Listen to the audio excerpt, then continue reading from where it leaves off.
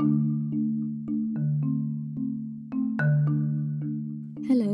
welcome to my podcast Open Boundaries, where I share with you a variety of topics regarding human foundation and metaphysics. Feel free to leave any recommendations, suggestions, or questions. I hope you enjoy.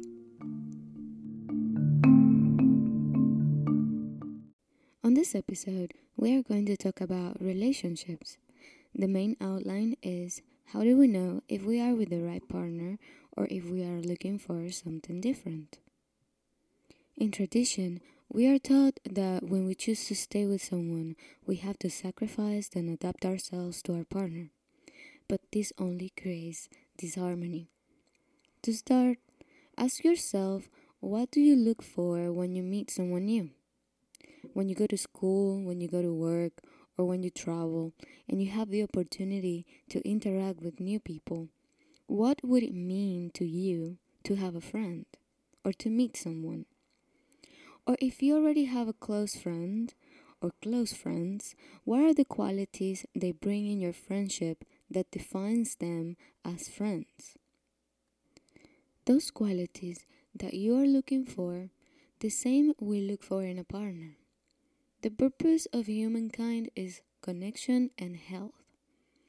But how do we know we are making the right choice when we decide to let someone in our lives? It all comes down to meeting our needs. To meet someone, first you need to meet them in person.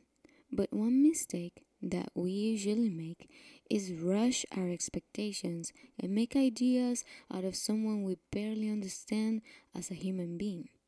If you're in a relationship, or if you are starting to be in a relationship or a marriage, and there are emotions that feel like a warning about your partner, do not fear and do not make irrational decisions that might be harsh for your relationship. Instead, take a moment to sit down and reflect on why do you feel the way you feel? Where does these feelings might be coming from? And if there are behaviors in your partner that have changed and why that might be. Now, be aware that the main ingredients for a successful bonding is communication and trust. And that means being courageous enough to face the reality of who you are as a person and be able to express it honestly with your partner so you can bring ease to the relationship. When you are with the right partner, you are committing to forever fix and work on each other as a couple and as an individual. You are committing to learn and to make agreements in what you can deliver and in what it is hard to fulfill. There is always a foundation that is building through trust. And trust is simplified by being open with communication and emotional support. Because anyone who is human has built a response for sensitivity. We all have a trigger for sentimentalism. But what we might define as communication or as emotional support, that depends on the needs you relate to. There are a list of needs that we as humans ask for it in our daily life. And for that, you need to ask yourself what your needs are and if they are being met in your relationship. I will be mentioning a few needs for you to consider whether or not they are being met by the end of this episode. Once you have reflected on your needs and you have gathered some information about your emotions, see your relationship objectively. That means instead of perceiving with your heart, perceive with your reason. At some point in the relationship, we become comfortable. We have been together for a long time, so the spark is not the same. But that is okay. One thing people realize when they are in a healthy relationship is that their partner provides a non-toxic approach to situations and challenges. And based on their values, those are being fulfilled. They pay attention to the triggers they face and come up with solutions. It is okay as long as you are consciously aware that no matter how many times you might feel attracted to someone else, you understand that your present partner is giving you everything you have ever asked for in a romantic relationship. And that includes the efforts to fix the bad situations as long as they don't cross a boundary. Therefore, you understand clearly that you are in no need to be looking for something else with someone else.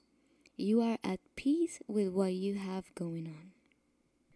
If you think through and you still feel something is off, please consider that your relationship is requiring a change, or that you might need to pay attention to what you want based on your needs.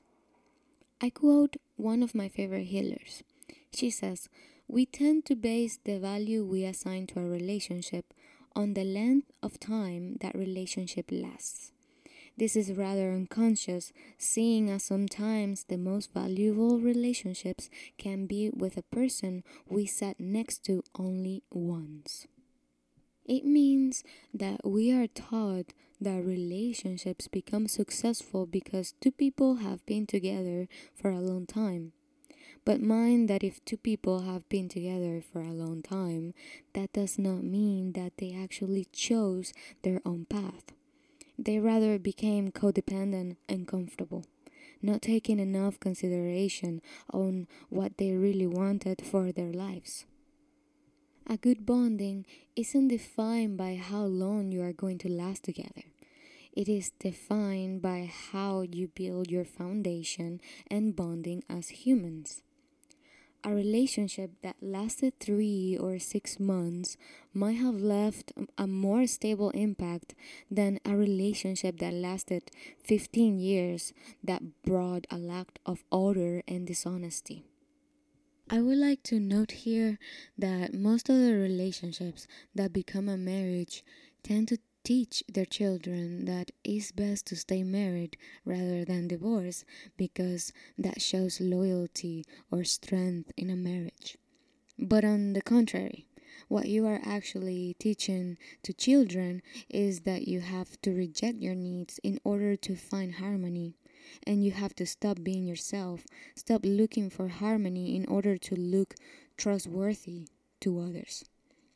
We sacrifice ourselves at the cost of pain and service that we are not ready to fully deliver or accept. And we put these perspectives into our children who have nothing to do with our expectations. For us, change is hard to admit. It is hard to give it the opportunity to show us a different picture. But when we feel this is the case, when we feel deep in ourselves that we do need to change something, but we resist change, I encourage you to slowly open your mind and consider that every time you have changed to something, it has opened up a new door for you. And when change knocks at your door, whether you like it or not, it will always pay a visit, reminding you that it is time to consider paying attention to yourself and to look at a new horizon, which might bring or might not bring what you expect, but it will definitely unlock experiences that will shape your way of thinking and will guide you to new approaches to life and humans around you. There is always something about us that we have to take a look and reflect on. There are always solutions for our problems. When change isn't the one knocking, stay calm. Everything that is happening to you is meant to be happening. There was a time in my life where I had the feeling that things weren't happening fast enough.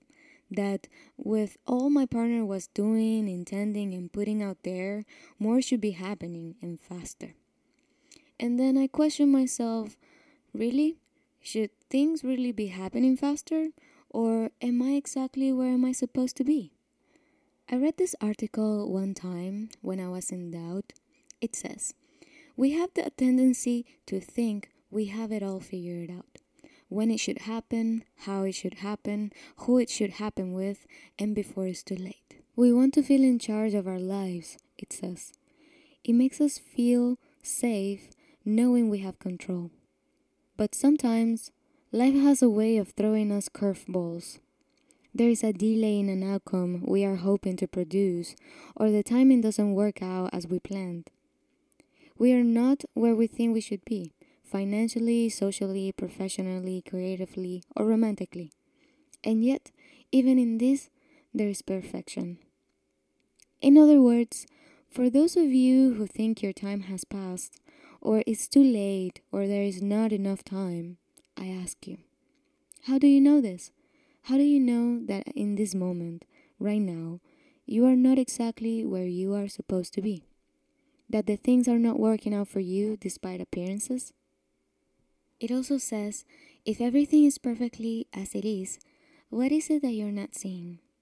In other words, what are you gaining from this situation that is perfect for your unfolding right now? And how is this preparing you for the thing you desire?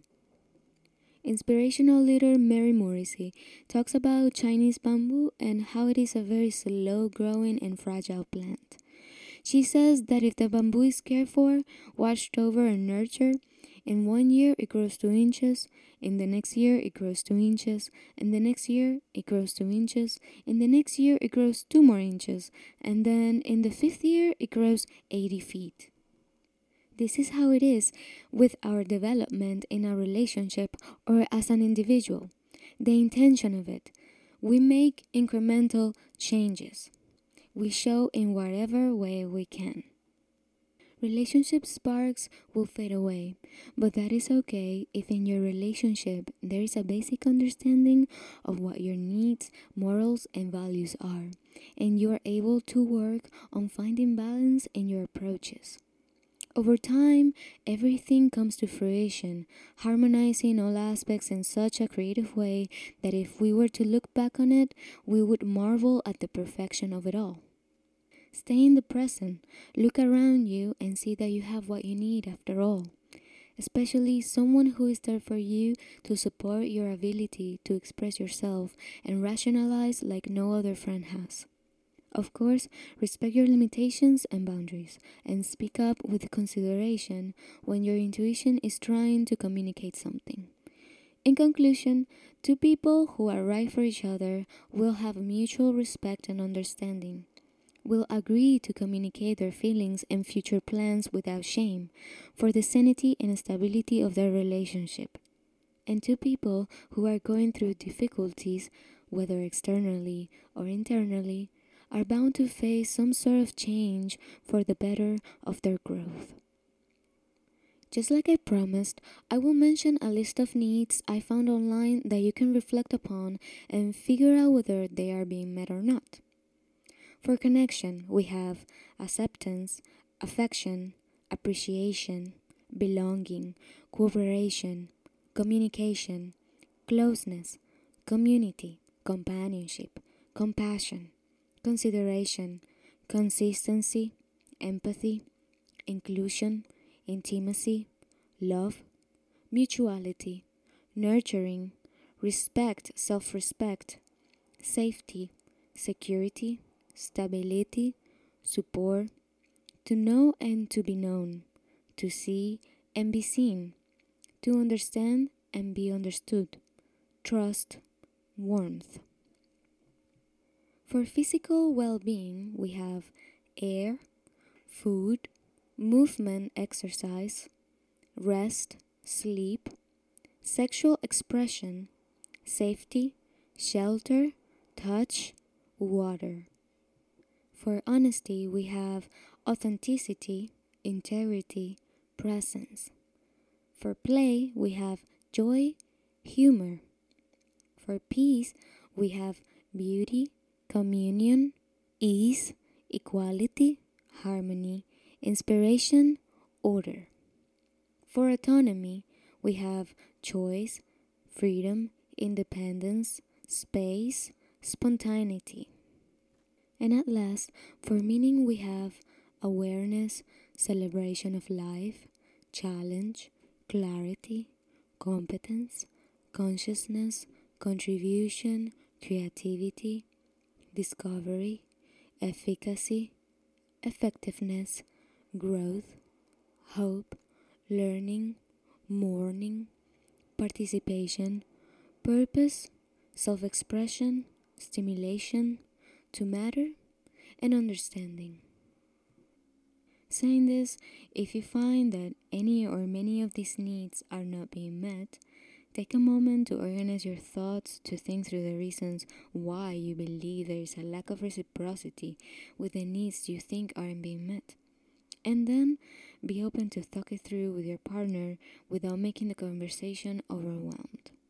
Remember that the purpose of communication is to be there to listen to each other's point of view and see what you can do to work on the issues at hand without patronization, subordination, or shame. With no more to say, thank you for listening, and I'll see you in the next episode. Have a nice week.